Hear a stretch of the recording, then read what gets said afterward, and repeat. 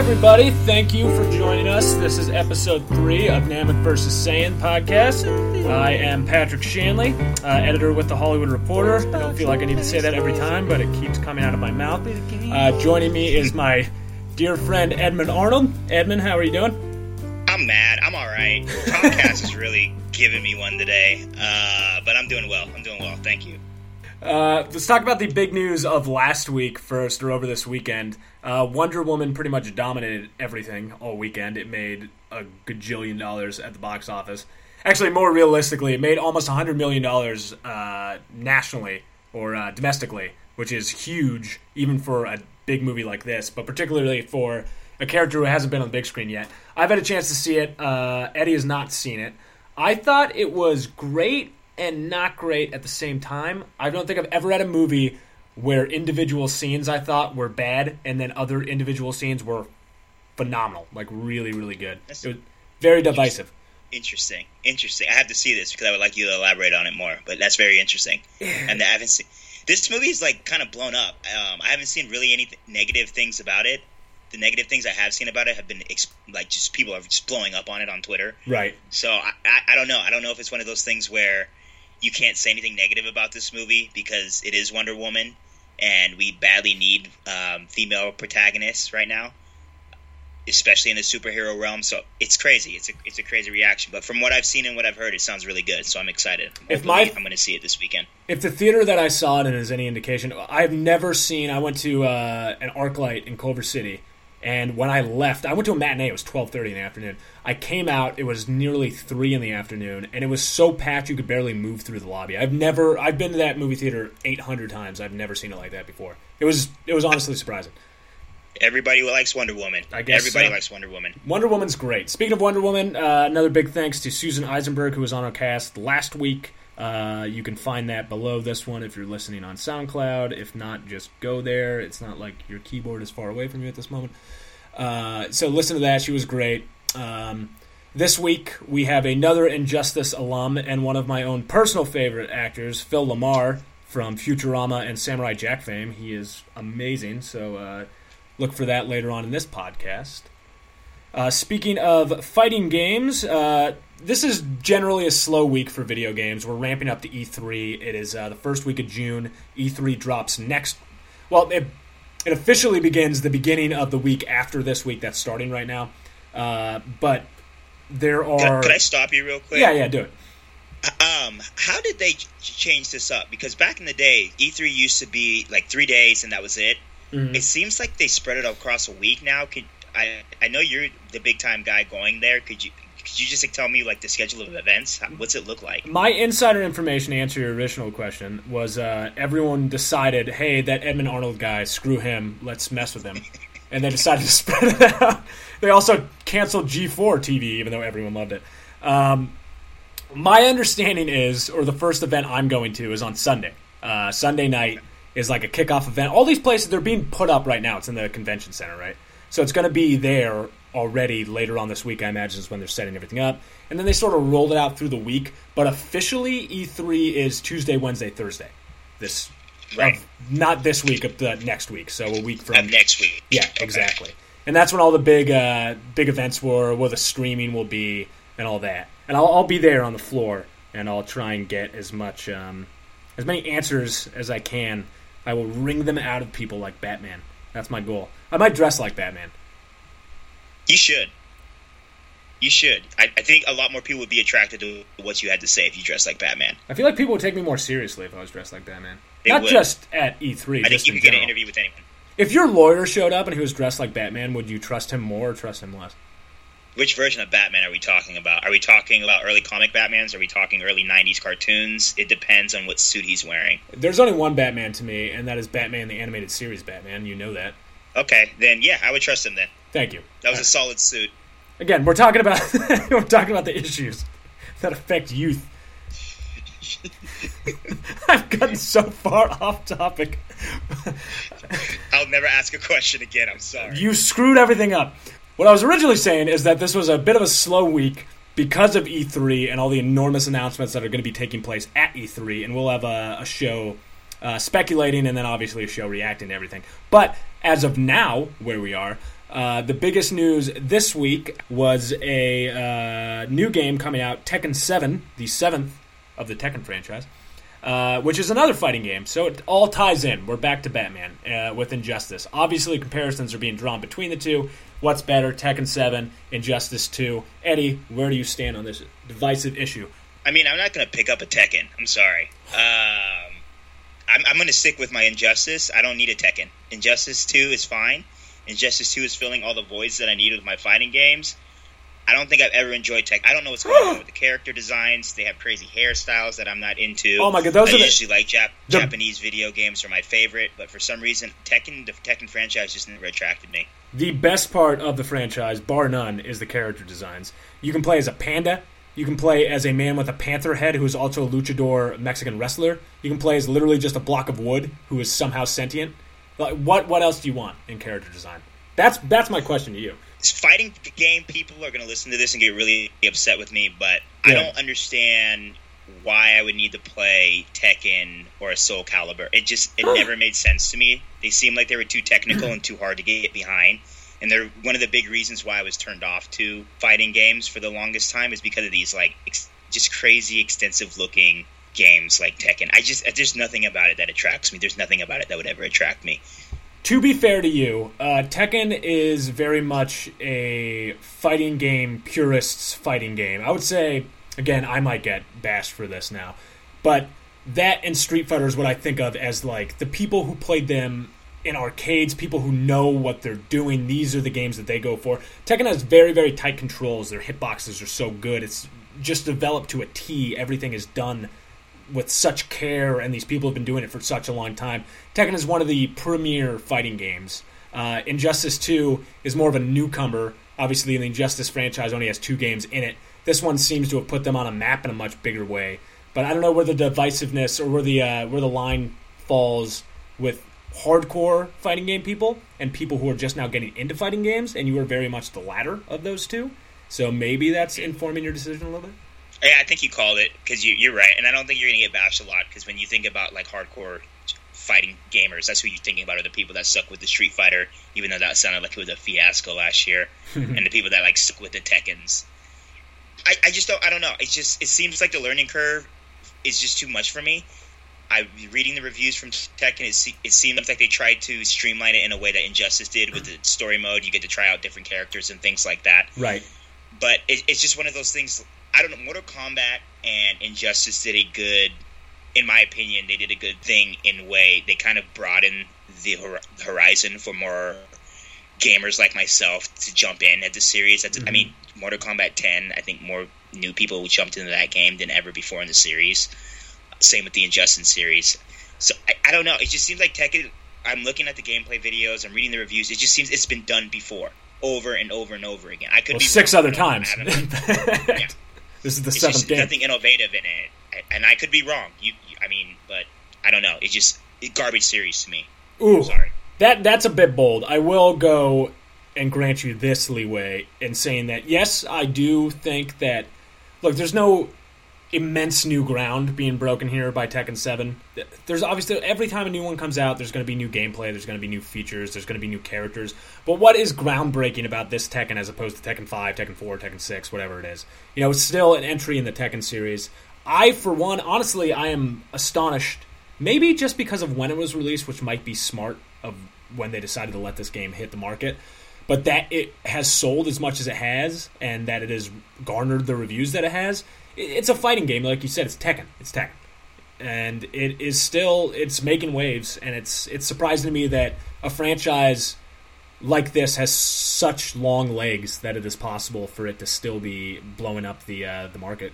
Yeah, you're right. And I'm definitely going to try to pick it up when it goes on sale. It's not one of those games that I want to spend $60 on. Right. Especially since there's just, it feels like there's a flood of fighting games, and it may not be a flood, but there's an increase of highly rated, highly regarded fighting games coming to the market right now. And when did that happen, right? I have no idea. You see Nintendo's getting into it now, too, with ARMS. It's not something that I would ever think of for Nintendo, for starters. Well, it's Smash Brothers, I guess, but... Yeah, I was going to counter your point with that. Nintendo does a good thing with where they bring in these crazy style fighting. I mean, they really mess with the method. Right. That's why I love Nintendo, and I think that's why Nintendo's unrivaled. I can't wrap my mind around. I mean, the last Tekken came around in 2007, so I guess I just can't wrap my mind around Tekken 7 selling so well, especially at a time right now where but I don't know.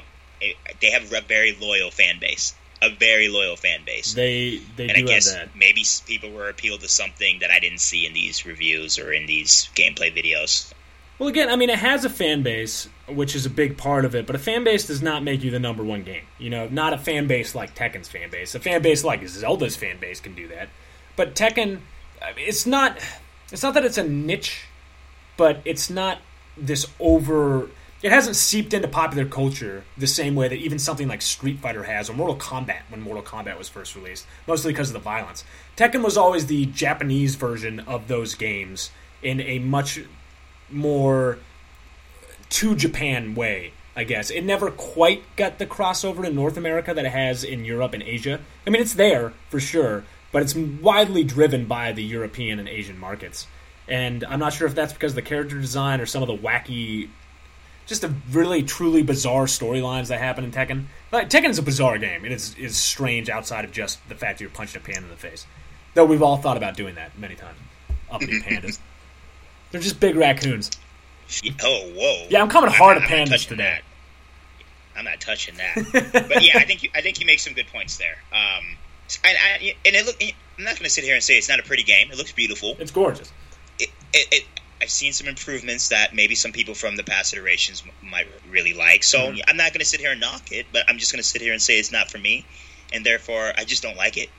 Fair enough. It's my opinion. All right. Yeah, and I'm not going to spend money on it.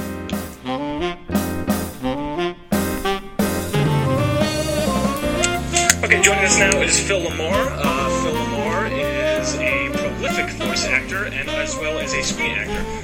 Phil LaMarr's credits include Injustice 2, which is out right now. He is also the voice of Hermes Conrad on Futurama. He voiced Samurai Jack in the just concluded Samurai Jack. Phil, thank you very much for joining us. Oh, my pleasure. Absolutely. So we've been talking about Injustice 2 quite a bit. Eddie is a huge fan. I have gotten my hands on it a little bit and gotten to play. You voice Aquaman as well as Green Lantern in some DLC content, I'm told. What's it like revisiting a character that you've been playing for quite a few years now with Aquaman? It's fun. It's interesting because it's not a character that I originated, kind of. It was also weird because I worked with other people playing this character before. Like, Scott Rummel played it on the Justice League cartoon. And obviously it was a very different... I think that was the long-hair, hook-hand Aquaman at that point. And my friend John DiMaggio had played him on Brave and Bold. So, and the first time I played him was on Young Justice. And that was a really different take. And I think the reason they used me for Injustice is because their concept for Aquaman was pretty similar to the Young Justice Aquaman, the regal, I am the king of the seven seas. Right. He's really almost kind of a less schmucky Namor, I love that description of him. They should put that on the box. That will sell. With someone like you, because you have so many credits and have done so many different voices, and especially with playing a character that's been voiced by other actors before, do you try and hide your voice in it? How do you come up with the voice, basically, for any character, but particularly one that's been played by other characters? Or by other actors, You know what's funny is I used to try to hide my voice. Mm-hmm. Whenever I played a character, I would struggle to come up with a completely new sound. And, of course, it would have been much easier not to hide my voice, 15 years ago. And I'd only done, 20, 30 characters. Now, you'd think that I'd be trying to hide. But I actually taken, the advice of some of my peers, because... my friend D. Bradley Baker, he voiced the clones in Star Wars: The Clone Wars, the animated series. Mm-hmm. And they're all clones. They all have the same voice. And I remember he did an episode where there were like 9 clones on a space station or something, and he voiced the entire episode. Jeez. And I realized it's not about the voice. It's about the performance. It's about the character's point of view. And Mako, who had voiced the character of Aku on Samurai Jack years ago, showed me that up close. Because Mako had an incredibly distinctive voice. Oh my gosh, yeah. And one time they cast him as a different character in the show. And it's like, well, there's only 2 of us in the show. It's like, really? People aren't going to notice that it's him?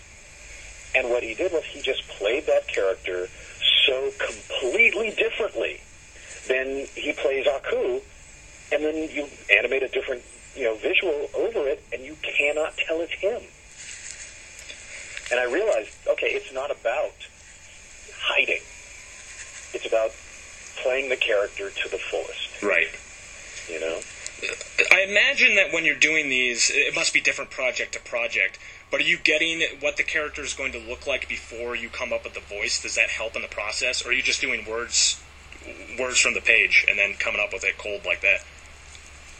No, usually, most of these mediums, video games, animation, are all very visually driven. Mm-hmm. It's very rare that they don't have a visual image of a character first. Right. Especially with the video games. No, the tough part comes when the writing doesn't keep up with the visuals. A lot of times you'll audition for, a game or something, and they'll give you this entire, page-long thing telling you what the character does, and and then there'll be 4 lines, none of which exhibit any of the stuff they tell you they want. He's full of jealousy about his brother, who at a young age took him like, okay, do we have any lines where he's exhibiting jealousy? No. But that's the main thing we want to grab. Like, it's like I like coffee. Because unfortunately, as an actor, you're limited, by what the script, right. All right, we want a regal Aquaman. It's like, and now he's, now we need death screams. Like, there's no such thing as a regal death scream. If there was, I'm sure you could pull it off.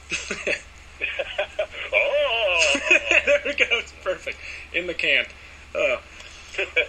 Well, I think, matching the voice up to the character is, it's the most important part, and I'm not sure how much of that comes down to casting, how much is that you being versatile as an actor, and clearly you've played a diversity of characters in your career. Eddie, I believe you had a question about past instances with that in other video games. Yeah, I don't know if you're familiar with that controversy 2 years ago with Uncharted 4, where the wonderful voice actress Laura Bailey actually played a black character named Nadine Ross. In your credits, you played just multiple ethnicities, people from different races, and I guess I'm just wondering, have you ever run into any type of that controversy? And in addition, how does that make you feel when you're playing these different characters of different ethnicities and different races? Well, from what I understand about the Uncharted thing, that to me, that has nothing to do with the actor. That's the people who are making the decisions about that being woefully ignorant about what they're doing. I mean, because I was following that, and they said, no, well, originally we had the character designed as a white South African woman, then we came up with this great design for a black South African, so we just changed it. It's like, okay. Right. So, changing a few pixels in the color scheme, yeah, if it was that easy, I don't think we would have had apartheid. So, you know what we're going to do? We're just going to change everybody's color. Problem solved. Diamonds and gold. I mean, the fact that the fact they didn't understand that a white South African and a black South African are 2 completely different cultural, vocal, linguistic things. Right. Was really, really, and again, that's what I'm talking about. Sometimes you get a script or you get asked to do things that is like,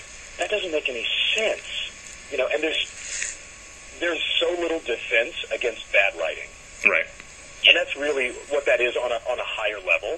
You know, it's like, no, just play her as a black Southern. It's like, totally different.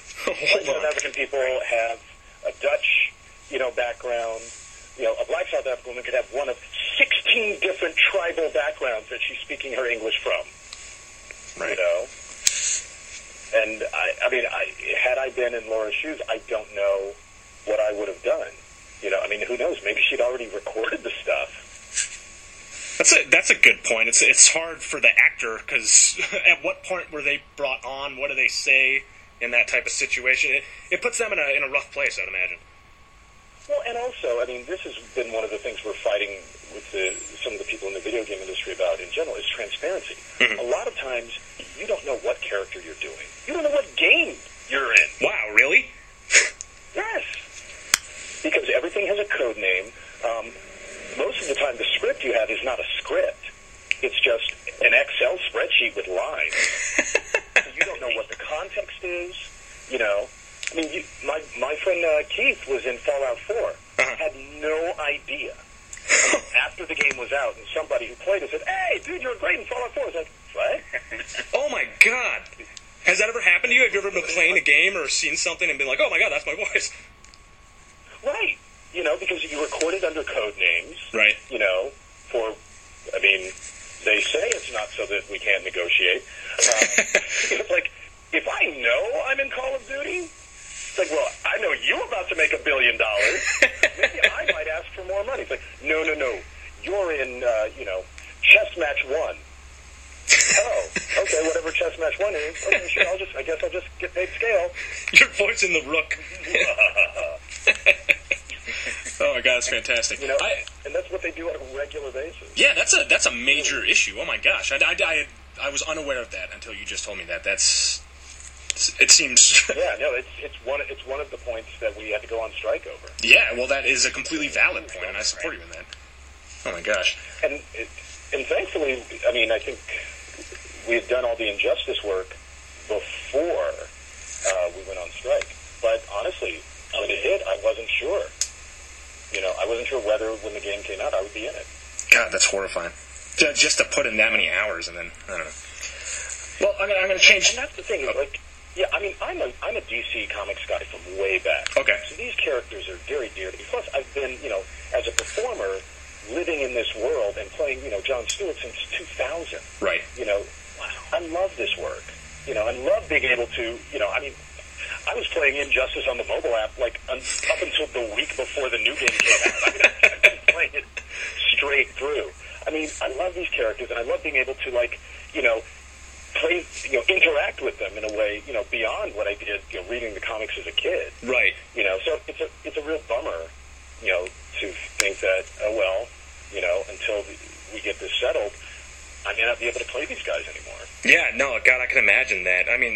We forget sometimes that the people who are voicing them could be just as big of fans. I talked to Susan Eisenberg last week, who does Wonder Woman in the game, and she was saying a lot of the same things.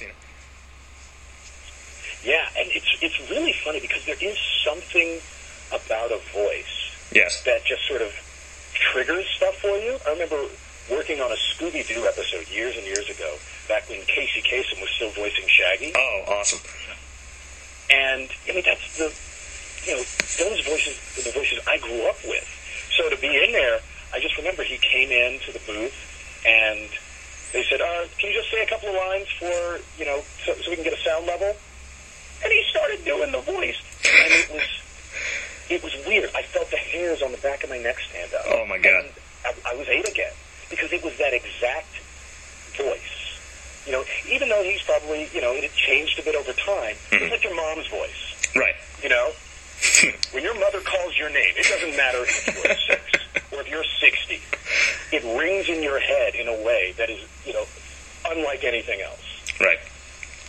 Well, actually, God, that's a perfect segue, because you just completed Samurai Jack, which was a show that was off the air for 13 years, I want to say, and yet we come back and bam, we're right back into it. And I'm a huge Samurai Jack fan, full disclosure. And I loved that final season, and I think you did phenomenal work on it, and it's particularly taking a completely... The character aged with its audience, so it was an adult take on a show that we all watched, and it was just phenomenal, and I think you did different things with the voice. Not that it wasn't, it was the same voice, it was still Jack, but it was just a different vein to the character. Well, I mean, in the original series, he spoke very rarely, and we almost never had any sense of his internal life. Right. This one, it was almost all. You know, I mean, I'd say probably 75-80% of the lines I spoke in this 5th season were all in Jack's head. You know? Yeah. So it was a very, very different approach. You know, how dark was it? I mean, it was really, really dark. No kidding. Even in the Mad Jack episode, you know, in the original series, that was the closest we came to it. Right. And that was just him being mad. You know? But to go to the depths of pain and loss, and you know, just where he was in the beginning of this series, right. the season, was it was the struggle for me was to make sure it still had that it was still the same guy, right? You know, just that same guy going through completely different stuff. I think that absolutely came across in it. One thing that was so great is we get a cathartic end to a series that many people had thought was shelved forever. As an actor, was it exciting to come back and be able to finish something that you started? Yeah. I mean, obviously, as an actor, you're always happy to have a job. And to have a show that gets canceled and then comes back, I mean, Futurama, we've come back 3 times. And one, it's lovely to come back and work with your friends again, and it's great to, you know, be able to go back to work. But there was something really special about this show. One, the fan base and just the growing knowledge of it. I mean, for me, even originally, it was a show that I loved. I considered the series a work of art. Right. And it's something that I felt like I could recommend to anyone. It's like, oh, I don't watch cartoons. Doesn't matter. You like paintings? Watch this. Honestly, yeah. Oh my gosh. You know, but this is also, I mean, a lot of things are being rebooted and whatever. This one, there was a need. Yes. You know, I mean, most shows, it's just brand identity. Somebody, you know, some corporation felt like they left money on the table. But this, it needed to come back. And it's in the song. He's got to get back. And he never did. You know? But now he has. So, you know, and Gimby knew it. I mean, we've been talking, you know, off and on for, you know, a decade or something about him wanting to finish the story. Because the story was built to be finished. You know, it needed it. I think it had the correct ending, in my opinion. I don't want to completely spoiler it unless somebody hasn't seen it, but I mean, it wrapped up in a very satisfying way for me and felt true and real to the series that it had presented. Even when I was a child and I was watching it, it felt right. It sat right, I felt. Yeah, I mean, a lot of people, and this is something that's also been fascinating this time around, is watching people who have grown up binging stuff and interacting with stuff have to go back to old school cartoon watching. Yep, you're not going to get anything for 7 days. Sit there, you know. And it's funny because people lost their minds. After every episode, they kept trying to, like, project the entire series. Right. You know, the entire rest of the series. Okay, well, obviously, from your point, he's going to do this. It's like, shut up. Go live the rest of your life. Be back on Saturday night. You know? It was like people forgot how to do that. Oh, yeah, absolutely. But then there's also the weird thing of the ending. It's like, no, that's not exactly what I wanted. Well, last time I checked, you didn't write it or create it or draw it. So, I don't know why it would be exactly what you wanted. Exactly what Gendy Tartakovsky wanted. He was not reading their emails, I guess. But now people are like, no, you've got to change it. Like, wow, really? You know, I feel like the Mona Lisa would brighten my day more if she had a bigger smile. I'm going to email Da Vinci and tell him, like, come on, dude, lighten up. Go in and redo it. So I think it's clear to say that Samurai Jack is done then, correct? That was the end? Yes. Good. Well, I'm going to ask you an annoying question, just again as a major fan, and I'm sure you get this constantly. Is Futurama ever coming back? Yes. Yes? Actually. Wow. They announced a couple of months ago we're doing a mobile app game. Oh, I saw that, yes. Yeah, and that's actually that should be coming out soon. Yeah, I know they announced that the game is happening, and but I don't know that they've had the launch date yet. Do we have some Hermes in there? Yeah. Awesome. A lot of the original writers, the original cast. Yeah, so keep your eyes open. Fantastic. There's more Futurama a-coming. All right. That's what I like to hear. Fantastic. All right. Eddie, do you have any other comments, questions? Yeah, Phil, I just really wanted to thank you. I don't want to get too preachy or anything. You have extensive credits along the lines. I wish there was just more exposure to the type of work that you're doing, especially I work with young people, young African Americans, young people, and I just wish there was just more exposure to what you're doing to show these young people that there are avenues to get into. It's just the work that you're doing is just wonderful. And I specifically want to thank you for Static Shock. I was 11 years old when that came out. I grew up as a young black man not having a lot of superhero people to look up to. Static Shock came on the WB in the mornings. I watched it with my dad, someone who looked like me. He was dark like me. He was cool. He had the coolest superpowers with the electricity generation. He could ride around on he was everything to me. And at times where I was told, you can't be Batman. You don't look like him. You can't be Superman. You can't be the Flash. I could be Static Shock. And I just really want you to know that meant the world to me. Because it was the first time I really could see myself on the same level as my friends who were telling me growing up that I could not be these certain characters. And I guess my question is, is that your goal when you're going into these different roles? Are you hoping to have that type of influence on young people like me who pretty much looked up to Static Shock for a long time? I would love to say yes, but no, the truth of the matter is my primary goal is to do the work and, bring what the writers have put in front of me to life. That's my job. Now, I've been lucky enough to work with some amazing creators, Genndy Tartakovsky, Dwayne McDuffie, David Xko and Matt Groening, all of these people who make great stuff. And Static Shock in particular, for me, as a comic book guy, I have that same issue. You don't see yourself. And the times you do, especially, I'm probably a little older than you, but the tokenism was big and unavoidable.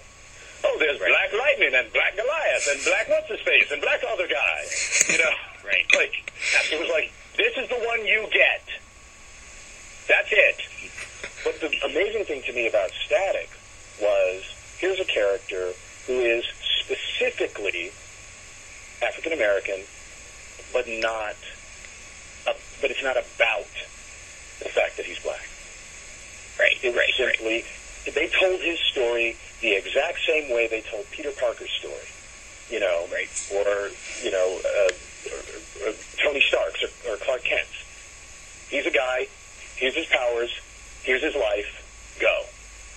There was no tokenism, there was no, there wasn't that sense of, we don't really get it,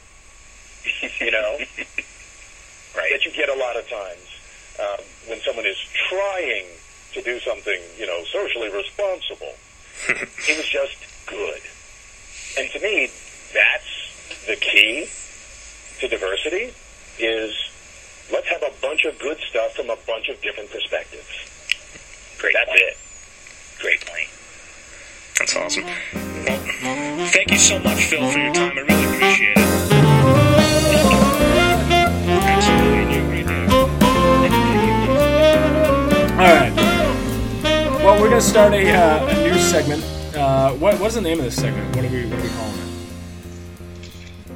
As a black man? Is that what you want to call it? I don't want to name a segment that you're in charge of. That's true. But we're going to keep... That's the tentative name for it right now. Okay. Tentatively, this is entitled As a Black Man.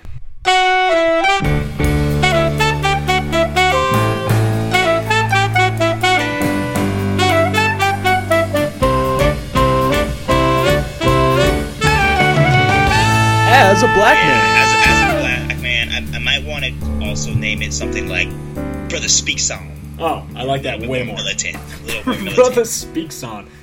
Yes, so this segment is As a Black Man, so I'm going to give you opinions from a black person, because you may not know any, especially if you play video games.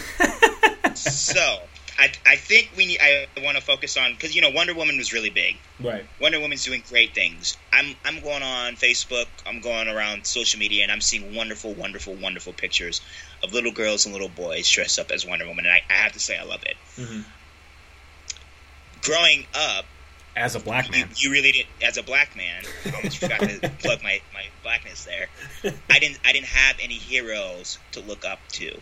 That's why going to see Marvel's Civil War meant so much to me, and seeing Chadwick Boseman's Black Panther, T'Challa, meant so much to me, and seeing his character portrayed as just this royal, well-spoken, non-stereotype king, just great son.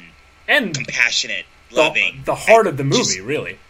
Really, just the biggest surprise of the movie. Right.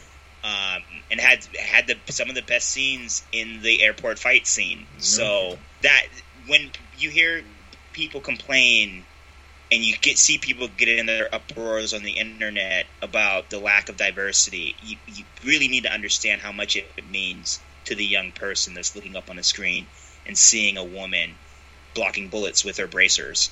Mm-hmm. Or blocking a hail of bullets with her shield. That is something that is very important. That is something that we're seeing a lot more, and that's something that makes me really happy. So as a black man, I fully support Wonder Woman, and I fully support what Marvel's doing with bringing in more diverse characters, and what really the cinematic universe for all these superhero movies are doing in order to bring more diversity, more characters that aren't just a white male character. Can I ask you this question as a follow-up to what you just said? Yes. And this is biased only because of how much I love Anthony Mackie, who I think is amazing. Did Falcon do any of that at all when you saw Captain America: The Winter Soldier? Because I thought that Anthony Mackie is amazing in that film and in Civil War, too. And he doesn't seem to get any of the praise that Black Panther gets. He is not only great in the role and is a phenomenal actor, but I also think that for that character, he's a veteran is what he is, really. And I think it deserves credit for that as well. That it depicts... Captain America's good at that, too. Just the character, not just the films. Of depicting men as they come home from war, women as they come home from war. And I think that Anthony Mackie does that in a good way in Falcon. I think he's a good man. He's a strong man. He's a great character. I really like him a lot. What do you think about Falcon? I like him. I'm not going to sit here and say that I don't like him. I like his character. Mm-hmm. I like what he portrays, but he's still the best friend to the white superhero. Oh, that's a good point. And I don't want to slight Anthony Mackie at all, because I believe everything you've said I agree with. I'm not going to reiterate the points you've made, but I think it's a two-way street, because on one hand, the Falcon has a really troubled comic book history. I like what they did with changing him into a veteran. I believe in the past he was a pimp.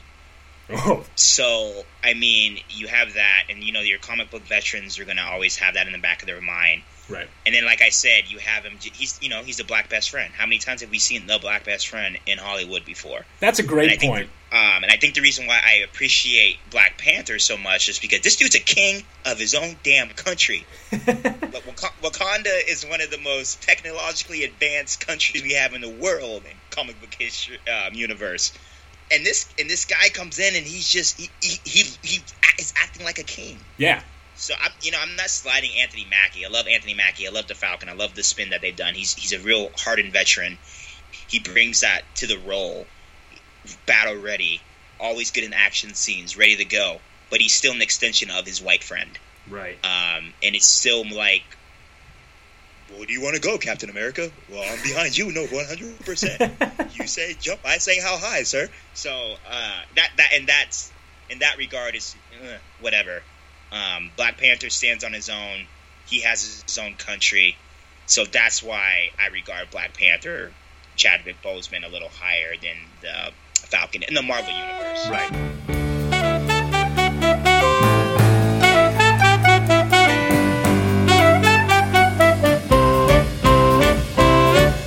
Okay, like we mentioned earlier, E3 is right on the horizon. Eddie, as the resident expert on video games, what should I be looking for while I'm out there on the floor? That rhymed. That was a nice rhyme. Thank you. Wow, put me on the spot. Well, E3 is Christmas time for me. So, where to start? The games this year, so obviously you want to go to Rockstar Games. You want to see Red Dead Redemption 2 if it's there. I'm not 100% sure if it's going to be there this year. I'm hoping that it is. I know it was delayed. But, I mean, that's going to be the biggest game of the year. You always want to go and see your Bungie. You want to check on with Destiny 2, see what type of updates, see what type of reveals they're going to have. Oh, yeah. The press conferences should be interesting this year. It'd be interesting to see what Sony's bringing to the table. Xbox had a kind of a good year. They're finally back on their feet, so it'd be interesting to see what type of exclusives they're bringing. I don't believe we're going to be getting any new Halos. I don't believe we'll be getting any major announcements from the Bungie team.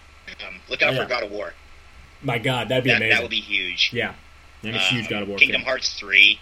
That I have been awaiting since Kingdom Hearts 2, which came out over a decade ago. So I'm a huge Square is my favorite. I'm all about. I think those. we all know you're still playing Final Fantasy VIII. I just started Final Fantasy 12. Final Fantasy 8 is the only one I don't like. Matter of fact, I hear I've never played Final Fantasy 12. I hear it's the best in the series. A lot of people regard it as the best in the series. 7's the best. Anyone who says it's not the best is just trying to be a hipster. 12 is the closest. I'd go 7, 10, 12, but 10 and 12 are pretty much like the same. Like as far as greatness goes. 12 is the biggest we need to departure. have a Final Fantasy talk. Dude, I will talk about Final Fantasy forever and ever and ever. I have my mouse pad at work is a Final Fantasy screenshot. That's cute. Yeah, I want to be educated on the final. That's the one game world I'm not too familiar with. So I think we really need a podcast where you educate me on the ins and outs of Final Fantasy. We're gonna do an entire Final Fantasy episode full of Moogles. That'd be fun. And Chocobos and Materia. It's gonna be great. I know what Chocobos are. Oh, okay. What are Chocobos? Yeah. The things you ride in Final Fantasy 15 that are pretty fun. What do they look like? Like birds. What type of bird, Eddie? Jeez. I'm not familiar with the They're bird giant family. I don't chickens. like animals. They're giant chickens. Brush up on your avians. We're learning a lot about animals today. Never mind. You could eat them, yes. Okay, so unlike the last couple shows, we're not going to do what we're playing this week, only because we're in full E3 preparation mode. But, Eddie, other than Injustice 2, or is there anything you're looking forward to playing this coming week, before E3 drops? I'm trying to clear out my catalog. It's all television's over, so I can really come home from work and play my video games. So, right now I'm playing A Night in the Woods, which was really highly regarded this year. It's a short indie game. I think I'm probably about 25% in. I played like 3 hours. I'm loving it so far. So I'll probably have a review probably in a couple weeks. So I'm gonna sink my teeth into that. I'm gonna try to get back into Horizon. I probably put maybe 15 to 20 hours into that game. Wow. One of the games of the year. I mean, like I said, we're in a golden age, my friend. There's a lot of games that are coming out that are really good.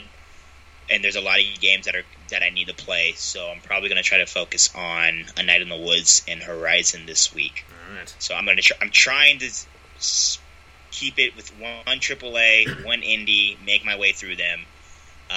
If I can get my hands on something else this week, I might. If I get a little bored, but that's my go-to. All right, you've got your work cut out for you. Last week we forgot to shout out NetherRealm Studios for the work they did on Injustice and Injustice 2.